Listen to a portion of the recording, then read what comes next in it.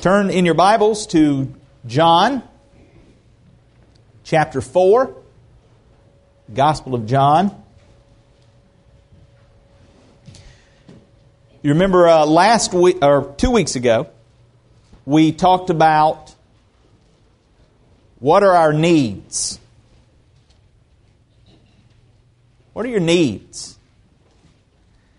And you'll remember our emphasis dealt with the basic needs. When it comes down to it, we need water and we need food to survive in this world. But spiritually, we also need water and food. We looked at the living water. Spiritually speaking, we need the living water. Jesus meets the woman at the well. And this is the story that we've been in. This is the text. And she recognizes her need. And today we'll continue our study and find out exactly what happened to this lady who came face to face with the Savior. And what kind of impact He had on her life. And what were the results of that impact. The next time you're out in public, next time you're out somewhere and there's like a big crowd gathered around, try this out. Go just kind of step out there in the middle of the crowd and just go. What's everybody going to do?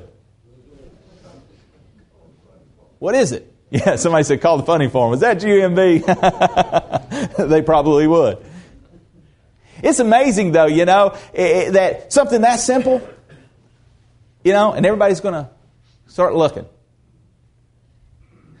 A little confession for you. When I worked on the cruise line, I had a nickname. Now you got to realize this is BC. This is before Christ, okay? I was no pastor. I was far from it. And I used to call bingo. That was one of my duties. Can you imagine getting paid for that? Just calling bingo game. I mean, that was part of my duty. I wasn't all of it, but that was one of my responsibilities. And I got a reputation. I got labeled as kind of, I probably shouldn't even be confessing this, but Mr. Rude Bingo. Mr. Rude Bingo. And it stuck. And so when I would go make the announcements, over the PA system, all right, coming up in 15 minutes, you want to meet me on the pool deck for another episode of Rude Bingo with me, Mr. Rude Bingo. And people would go because they didn't know, and they would go to the bingo game, and usually they only come once. And but it was funny. One of the things I used to do when I would call the bingo game was at a certain point in the game, I would go, if you'll look over, if you'll look out the starboard side, you'll notice there is a very rare southern glacier. These are very rare in the Caribbean, but there is one out there. And without fail, people would get up and they'd go to the windows and they'd start looking. All these people would be looking because I'd really, build it up a lot more than I just did. And these people, I don't see it, and they'd start wondering where this is. And of course, some people caught on. There's no glaciers in hello. And but again, amazing with the influence you have over other people. Be it your words, be it a simple point. Church, whether you realize it or not, your life, I don't care who you are this morning, no matter how insignificant you may think you are, you have impact. You have effect on other people. And so I want to try to encourage us this morning to use that impact for the cause of Christ. So if you would, look there in the text today, and we're going to kind of pick up our reading, and let's begin our reading today in chapter 4, verse 27. You'll remember in the previous two verses, the lady has made the comment that she knows the Messiah is coming. They knew this. This was part of their understanding. And Christ at that time identifies himself. In verse 26, Jesus said to her, I who speak to you am He. Verse 27, and at this point, His disciples came and they marveled that He talked with a woman. Yet no one said, what do you seek? Or, why are you talking with her? The woman then left her water pot, went her way into the city, and said to the men, come see a man who told me all things that I ever did. Could this be the Christ? Then they went out of the city and came to Him. In the meantime, His disciples urged Him, saying, Rabbi, eat. But He said to them, I have food to eat of, which you do not know. Therefore the disciples said to one another, has anyone brought Him anything to eat? Jesus said to them, my food is to do the will of Him who sent me and to finish His work. Do you not say, there are still 4 months and then comes the harvest? Behold, I say to you, lift up your eyes and look at the fields, for they are already white for harvest. And he who reaps receives wages, and gathers fruit for eternal life, that both he who sows and he who reaps may rejoice together. For in this the saying is true, one sows and another reaps. I sent you to reap that for which you have not labored. Others have labored, and you have entered into their labors.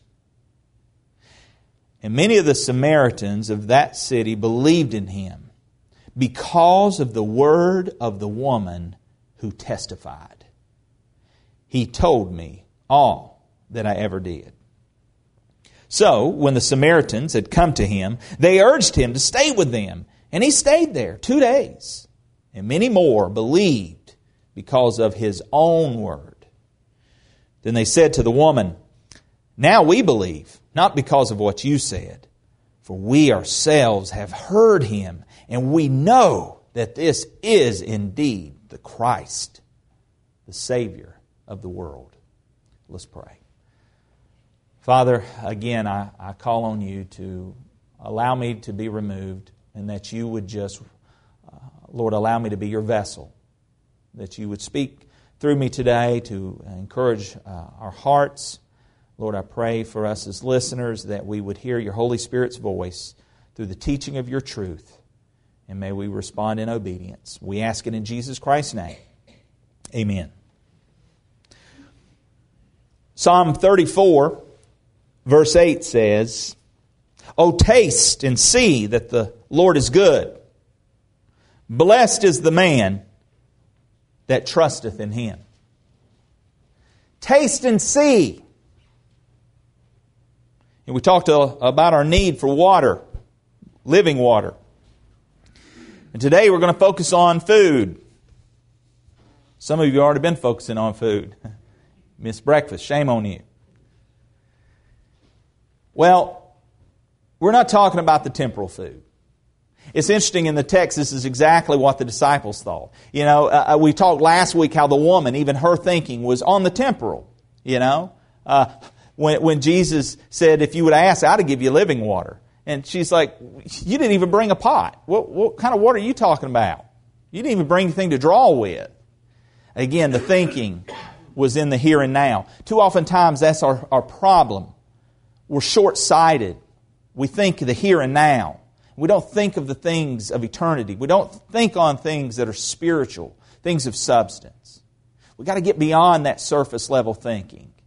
We've got to get down to the core of what it's really about. Because it's really about something greater than what's going on in the here and now. And Jesus is going to try and point this point out. He's going to point this out to His disciples in our text. If you're taking notes, the first point this morning that I want to highlight, when we talk about what are your needs, we need to invite others to Christ. We need to invite others to Christ. Notice the text, verse 27. We notice as the disciples are walking up, they notice that as they walk up, he's talking to this woman.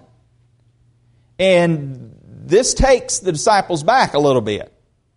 Now they're thinking in their heart, what's going on here? Why is he talking to this lady? Because that's a big no-no. Even rabbis in this day, their wives were not allowed to address them in public. Their own wives. And yet here's a rabbi, a teacher, speaking to, of all people, a Samaritan woman. I mean, this is double whammy no. And by the way, she was from the town of what?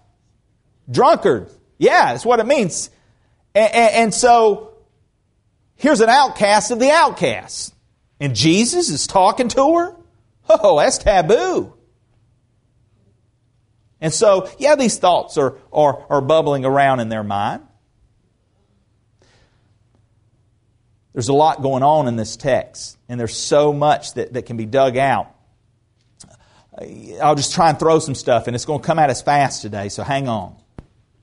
But one of the things that's happening here, the providential appointments of God. You see this in this text. Because, by the way, if these disciples show up too early, then they do not hear the claim of Christ. Oh, we know Messiah is coming. Jesus said, the one who's speaking to you is Him. They hear His claim of deity. A moment too soon, they interrupt that conversation. A moment too late, they miss that conversation. The timing is right. The lady hears this, and what does she do? She forgets about the here and now. What was her purpose of being there? Get some water, right? She left her water pot. I mean, she dropped everything and is gone. Providential timing of God is seen in this text. I mean, that's just one of the side notes. This lady leaves her water pot. She runs back into her village. Again, an outcast of the outcasts. We know she's an adulterer. We know that she's had many husbands. So her reputation amongst the town's people was probably not a real good one. Yet God used that law, Christ used that law to convict her of that sin. It appealed to her conscience, but yet she responded truthfully to Him. And here we find her running back into the town. Verse 28 tells us that as she went into the city, she said to the men, "Come see a man. Come see a man who told me all things that I ever did." Remember, we talked about how it started off, she perceived him as a Jew. Oh, you Jews say the place to worship is in Jerusalem. Then she later perceives him to be a prophet. But she leaves there recognizing him as the Savior. And that has so impacted her life that she cannot keep that to herself. It baffles me how someone can name the name of Christ, claim that they have had this encounter with Jesus Christ, and not change who they are. It baffles me. Because when I see Scripture, when I know my own experience in life, when I come face to face to the Savior, when I know that my life has been transformed, I can't shut up about it. That's not something to keep personal. That really gets me. My faith is personal. Wow, it is? Well, I'm glad I don't got your faith. I mean, really, people, it's personal? Well, I guess God just needs to take you on home then. No, it's public. Paul said, I'm not ashamed of the gospel of Jesus Christ. It's the power of God unto salvation. To keep that to yourself, shame on you. Shame on me. This lady can't keep it to herself. She goes to invite others to Christ. And notice what happens. She goes to him, she says, "Come see a man." who told me all things I ever did. Could this be the Christ? Could this be the one that our forefathers have told us about? Could this be the one the Scriptures have talked to us about? Could this be Him? Is this Him? She's inviting others. How are you doing? How am I doing on inviting others to subpoint, investigate the claims? We need to invite others. Invite others to meet our Christ. Don't misunderstand what I'm saying. Our responsibility as a church is to come in here as believers. Technically, this gathering is not for unbelievers. By definition, the church cannot be made up of unbelievers. Did you hear what I said? By definition, the church. What is the church? The body of Christ. By definition, the church cannot be made up of unbelievers. That's an oxymoron. By definition, the church is believers. As believers, we come together to be equipped, according to Scripture, to go and do the work of the ministry. You see, our responsibility is to invite others, not necessarily to church, though I want you to do that, and though I will encourage you to do that. But ultimately, your goal, my goal, is to invite others to meet our Christ, to meet the Savior of the world. That is our commission. And we need to invite others to investigate the claims. Could this be? I don't know how that fleshes out in your conversation with your coworker or with your neighbor or with the stranger at the grocery store. Have you ever considered Jesus Christ? Come see. Could this be? This book is entitled Evidence for Christianity. It's a short read. Just kidding. It's by Josh McDowell. Listen to some of the things, some of the claims of Scripture. Jesus appeals to prophecies about Himself. Let's just investigate some of the claims this morning. Listen to this text, Matthew 5:17. Do not think that I came to destroy the law or the prophets. I did not come to destroy, but to fulfill. Luke 24:27. And beginning at Moses and all the prophets, He expounded to them in all the Scriptures the things concerning Himself.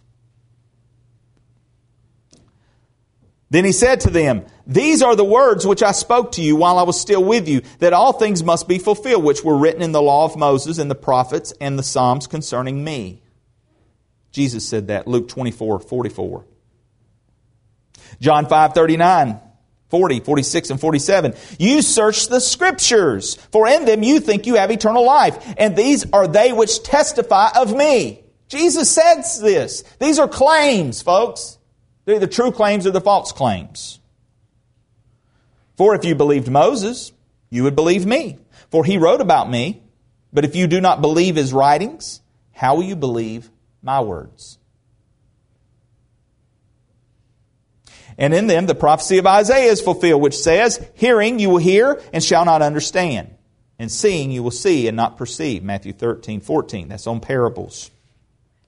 Matthew 26:56 says, But all this was done that the scripture of the prophets might be fulfilled. Luke 4:20 and 21 says, Then he closed the book and gave it back to the attendant and sat down. And the eyes of all who were in the synagogue were fixed on him. Who? Jesus. And he began to say to them, Today the scripture is fulfilled in your hearing.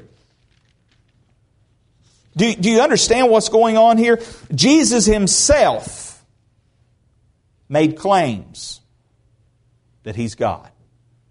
Jesus has just made a claim to the Samaritan woman that He is the Christ. She has now gone to invite others to investigate these claims. Could this be Him? Christian, we need not be afraid to invite others to investigate the claims of our faith. There is evidence for Christianity. The apostles. Listen to some of the things they have to say. But those things which God foretold by the mouth of all His prophets, that the Christ would suffer, He is thus fulfilled. Acts 3:18. To Him all the prophets witness that through His name whoever believes in Him will receive remission of sins. Acts 10:43. Now when they had fulfilled all that was written concerning Him, they took Him down from the tree and laid Him in a tomb. Acts 13:29. Then Paul, as his custom was, went into them, and for 3 Sabbaths reasoned with them from the Scriptures, explaining and demonstrating that the Christ had to suffer and rise again from the dead, and saying, this Jesus whom I preach to you is the Christ. 1 Corinthians 15:3 and 4, for I delivered to you, first of all, that which I have also received, that Christ died for our sins according to the Scriptures, and that He was buried, and that He rose again the third day according to the Scriptures. Romans 1:2, which He promised before through His prophets in the Holy Scriptures.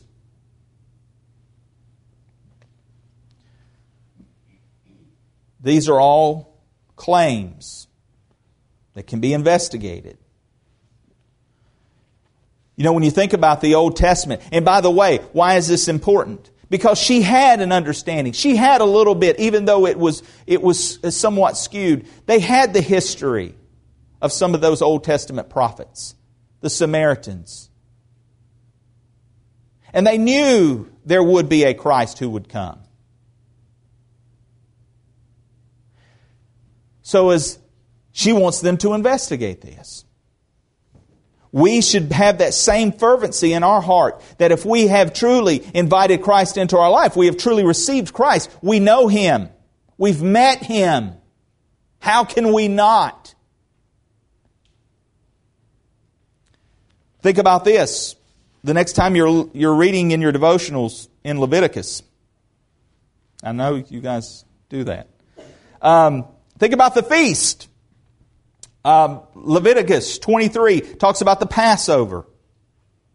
All right, these are the fulfillment in Christ. Listen to this. The death of Christ, the Passover. Unleavened bread, His holy walk. And by the way, there's references for these if you're interested. 1 Corinthians 5:7, 1 Corinthians 5:8. First fruits, the Feast of First Fruits that's been celebrated in the Old Testament. Ages and ages and ages ago, they're celebrating these feasts and these festivals that point to, they're foreshadowing, they're foretelling of a coming Messiah. Jesus fulfills the feast. The first fruits, His resurrection. Pentecost, outpouring of His Spirit. The Feast of Trumpets, Israel's regathering.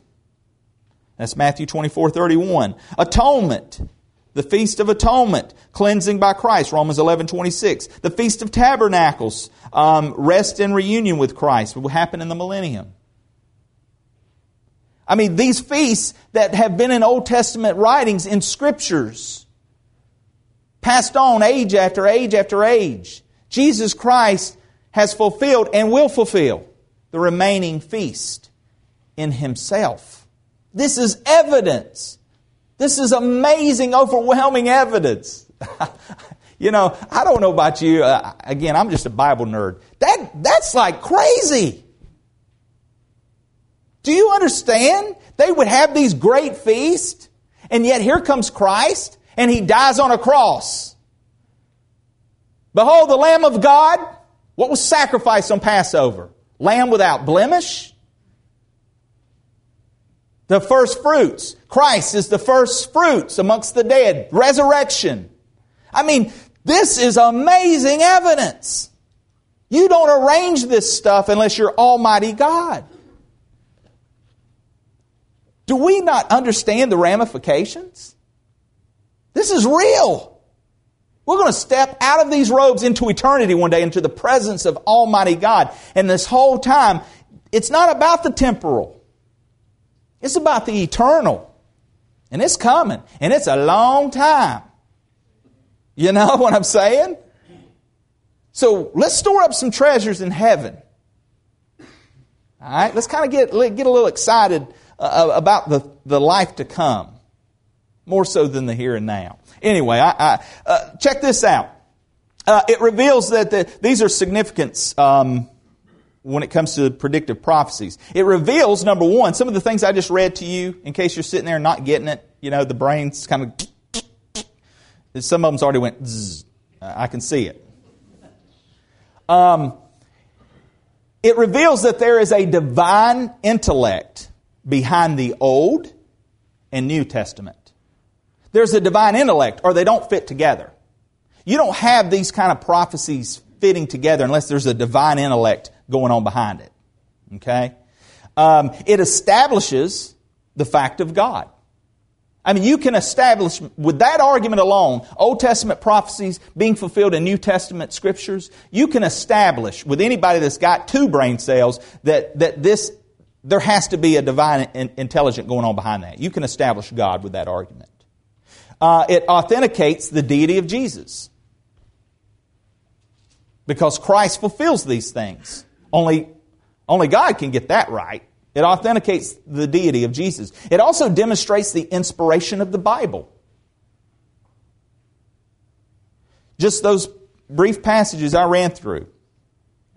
Notice the breadth of predictive prophecy. The Old Testament contains more than 300, get this, it contains more than 300 references to the Messiah that were fulfilled in Jesus. Now, some people will raise an objection. They'll say, oh, well, the prophecies were written at or after the time of Jesus, and therefore fulfill themselves. Sorry, wrong answer. Try again. If you are not satisfied with 450 BC, because some people, say, oh, I'm not satisfied with that number. I don't think these things were written 450 years before Christ, the Old Testament stuff. Well, check this out. As the historic date for the completion of the Old Testament, we believe was somewhere around there, 450 BC. But you're not satisfied with that. You're one of those skeptics. You're that coworker that's just got to answer for everything because he watches the History Channel. Okay? You know this type. They come in the next day. I was watching this special last night on A&E on Jesus. They say they found new books. What do you know about that? They always... So, if you don't hold to 450 BC as a historic date for the completion of the Old Testament and all the prophecies about Christ contained in it, take into consideration the following. The Septuagint, the Greek translation of the Hebrew Scriptures. That's what the Septuagint is. It's the Greek translation of the Old Testament Hebrew Scriptures. It was initiated in the reign of Ptolemy, I know I just butchered that, Philadelphus, in 285 to 246 BC. It is rather obvious. Let me say this again. 285 to 246 BC. It is rather obvious that if you have a Greek translation initiated in 250 BC, then you have to have had the Hebrew text from which it was written. You can't translate from something if you don't have something. So, this will suffice to indicate that there was at least a 250-year gap between the prophecies being written down and their fulfillment in the person of Jesus. Okay, so you don't want to hold to 450 years, but you can't argue the translation. There's documentation, historical accuracy, that these scriptures were put into the Greek translation in 250 BC. That means before Christ. How's Christ fulfilling these things? It wasn't written after all this happened and then somebody decided to nicely put it together. Of course not. These are the scriptures that are being read in the synagogues, the Old Testament scriptures. That's why Jesus reads from Isaiah, sits down and says, this scripture's been fulfilled in your eyes today.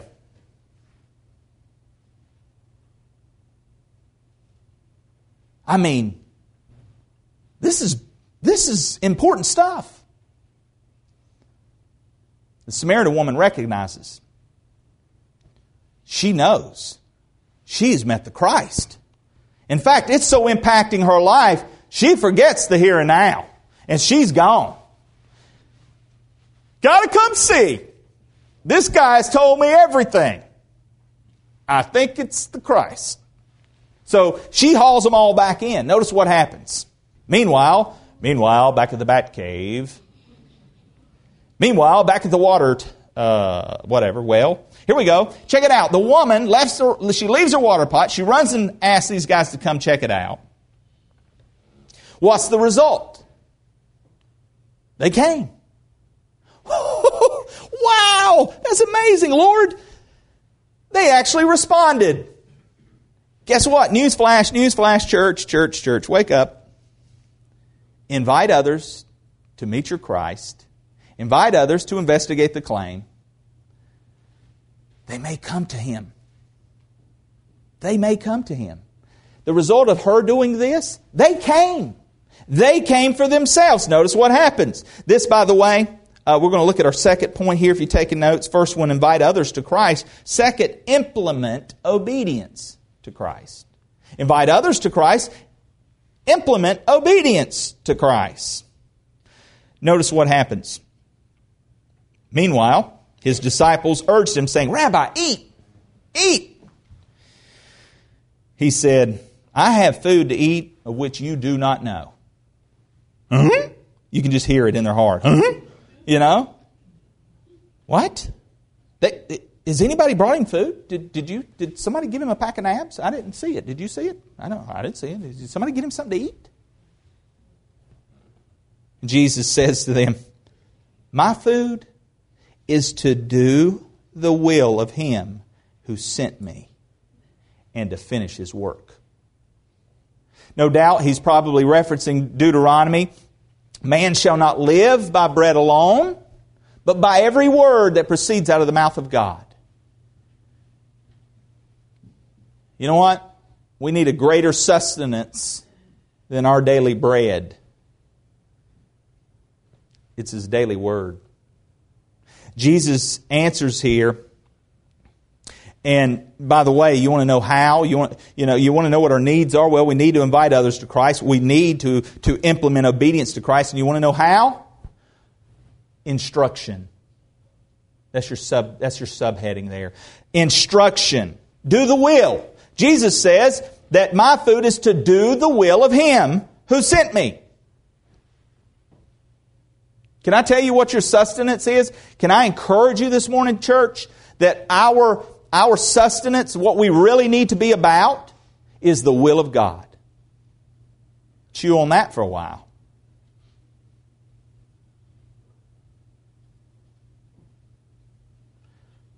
Jesus knew.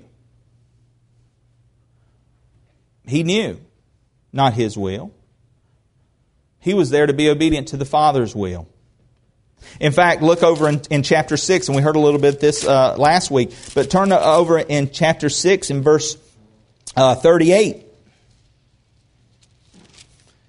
Jesus says, For I have come down from heaven, not to do my own will. Wow, that could radically just transform our church and our society right there, wouldn't it? To actually not do my own will, but Jesus says, I come down from heaven not to do my own will, but the will of Him who sent me. Did you catch that? Do the will of Him who sent me. Who sent you, church? Who sends us? Who gave us our marching orders? The Lord Jesus Christ. We need to do the will. He said that He's doing the will of the one who sent Him. This is the will of the Father who sent me, that of all He has given me, I should lose nothing, but should raise it up at the last day. And this is the will of Him who sent me, that everyone who sees the Son and believes in Him may have everlasting life, and I will raise him up at the last day. You see, church, we too need to implement obedience to Christ. And it comes through the instruction of His Word, to do His will. Jesus' purpose was to seek and to save the lost. I venture to say our purpose should be similar. We should be about that instruction. We should be looking to the lost soul. We should be seeking those who need to meet our Savior.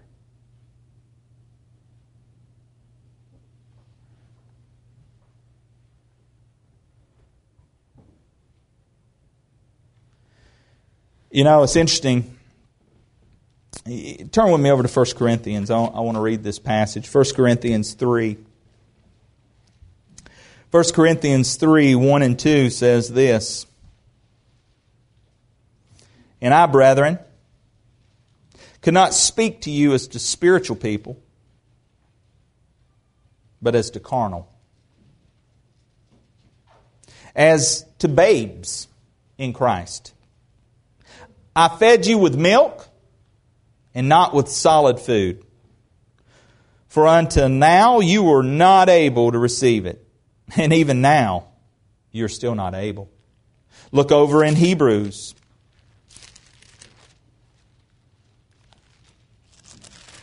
In Hebrews chapter 5. Hebrews chapter 5 verse 12 says this. For though by this time you ought to be teachers, you need someone to teach you again the first principles of the oracles of God. And you have come to need milk and not solid food.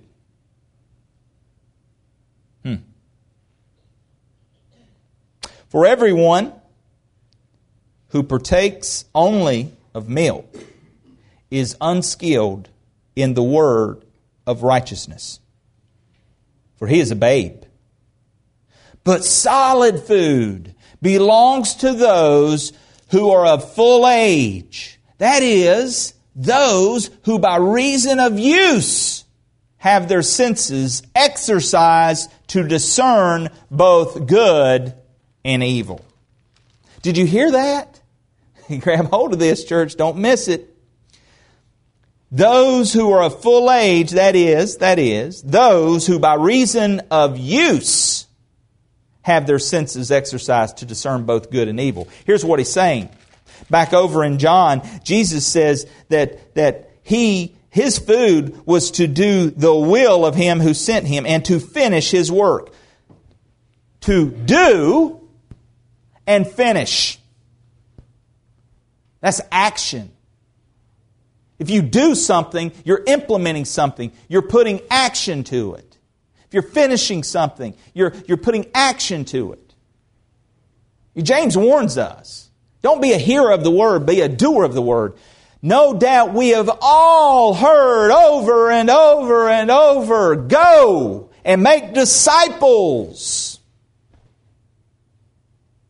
How many of you have made a disciple?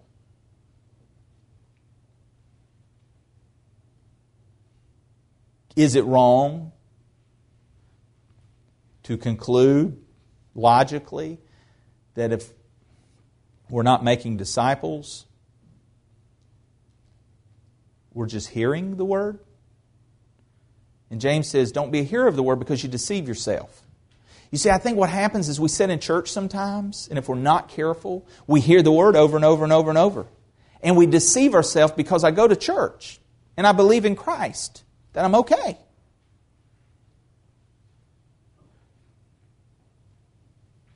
But we can remain immature. We can remain a baby.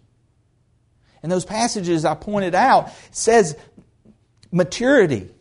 One who's of full age. They begin to put it into use. They begin to do. This way they're able to discern good and bad. Bad is not going and seeking out the lost to win them to Christ. Good is putting into practice what I've heard, that Jesus said, go. And so now I'm going. I'm being obedient. I'm implementing obedience to Christ by doing, not just hearing. That's the point I guess I'm trying to encourage us with this morning. And look, don't try to spiritualize to justify where you're at. Just let it hit us for a second. It hits me but long before it hits you. Okay? Because I have to study this stuff. So just let it hit you for a second. Am I a doer? And again, if we start to rationalize, well, I do have this get together and I do pour my life. But God speak. Am I really seeking out the law? Am I really trying to make disciples? Am I implementing obedience to Christ? So, the Samaritan woman, she does. Jesus recognizes, look, and He's teaching His disciples, and I think that's the point here, that as disciples, because we profess that we here this morning are as Christians, we know Christ. We're His disciples. And I think our food, we've already tasted the living water. But now our food, our daily sustenance is to do the will of God. That's what we need to begin to carry out. So, that comes through instruction. It also comes by incorporation. I think this hits to finish His work. Verses 35 through 38 gives us this. Notice, do you not say, and this is Jesus in response to His disciples, do you not say there are still 4 months and then comes the harvest? Behold, I say to you, lift up your eyes and look at the fields, for they are already white for harvest. Picture this, church. Samaritan woman, boom, left her water pot. She's out of there. She's gone into the city. Y'all got to come see this guy. He's told me, this is the Christ. I've met Him. He's here. He's at the well of Jacob. So they're all coming out to see, to investigate. Meanwhile, they are talking to Jesus. Jesus is explaining this about the will to do and to finish. Meanwhile, they look up, and coming across the fields, all these Samaritans. And perhaps as they're coming across that field in their white robes, it begins to glisten across the top of this field, and it almost appears, because by the way, it wasn't harvest time, but during harvest time, the white would begin to blossom at the top of the harvest. And I'm sure they look and they see all these white robes across coming out, and it looks like a harvest. And Jesus' point is to say, look, there are souls ready everywhere. You say 4 months? No. I say now.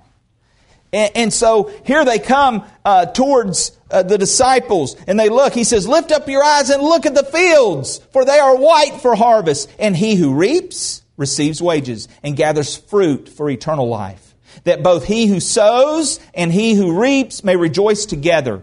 For in this saying is true, one sows and another reaps. I sent you to reap that for which you have not labored. Others have labored, and you have entered into their labors.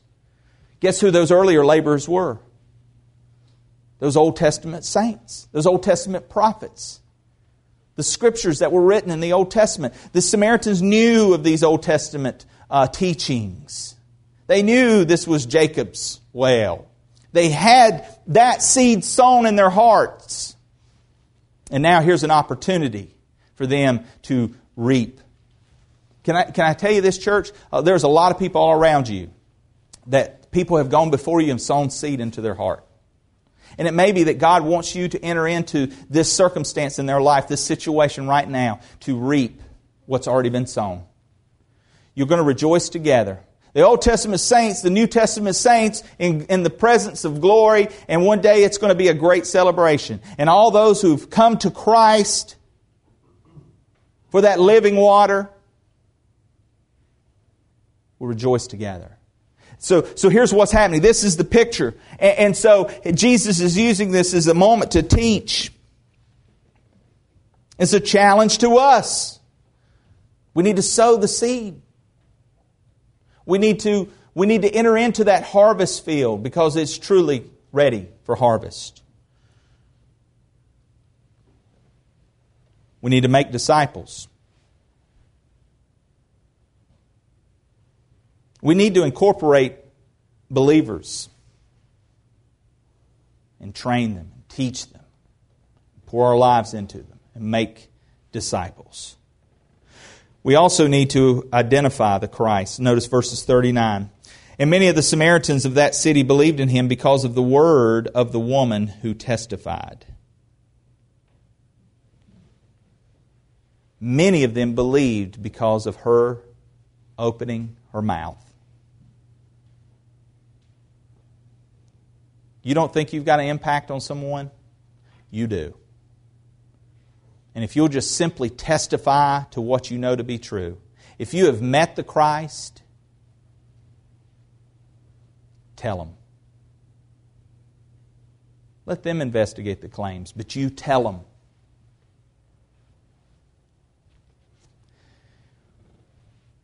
Notice, because of the word of the woman who testified, he told me all that I ever did. So when the Samaritans had come to him, they urged him to stay with them, and stayed there 2 days.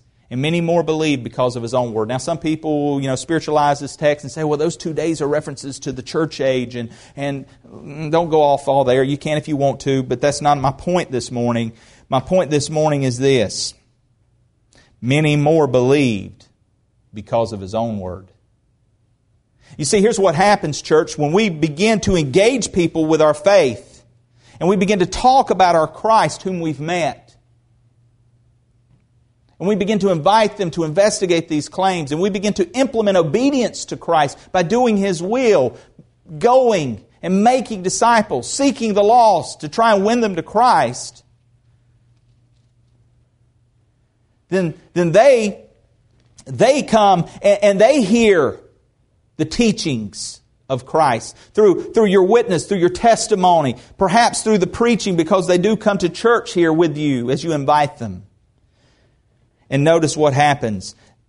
They said, verse 42, they said to the woman, "Now we believe, not because of what you said, for we ourselves have heard Him, and we know that this is indeed the Christ, the Savior of the world." They heard Him. They knew Him. And I believe that's the result. The result, they believed in Him.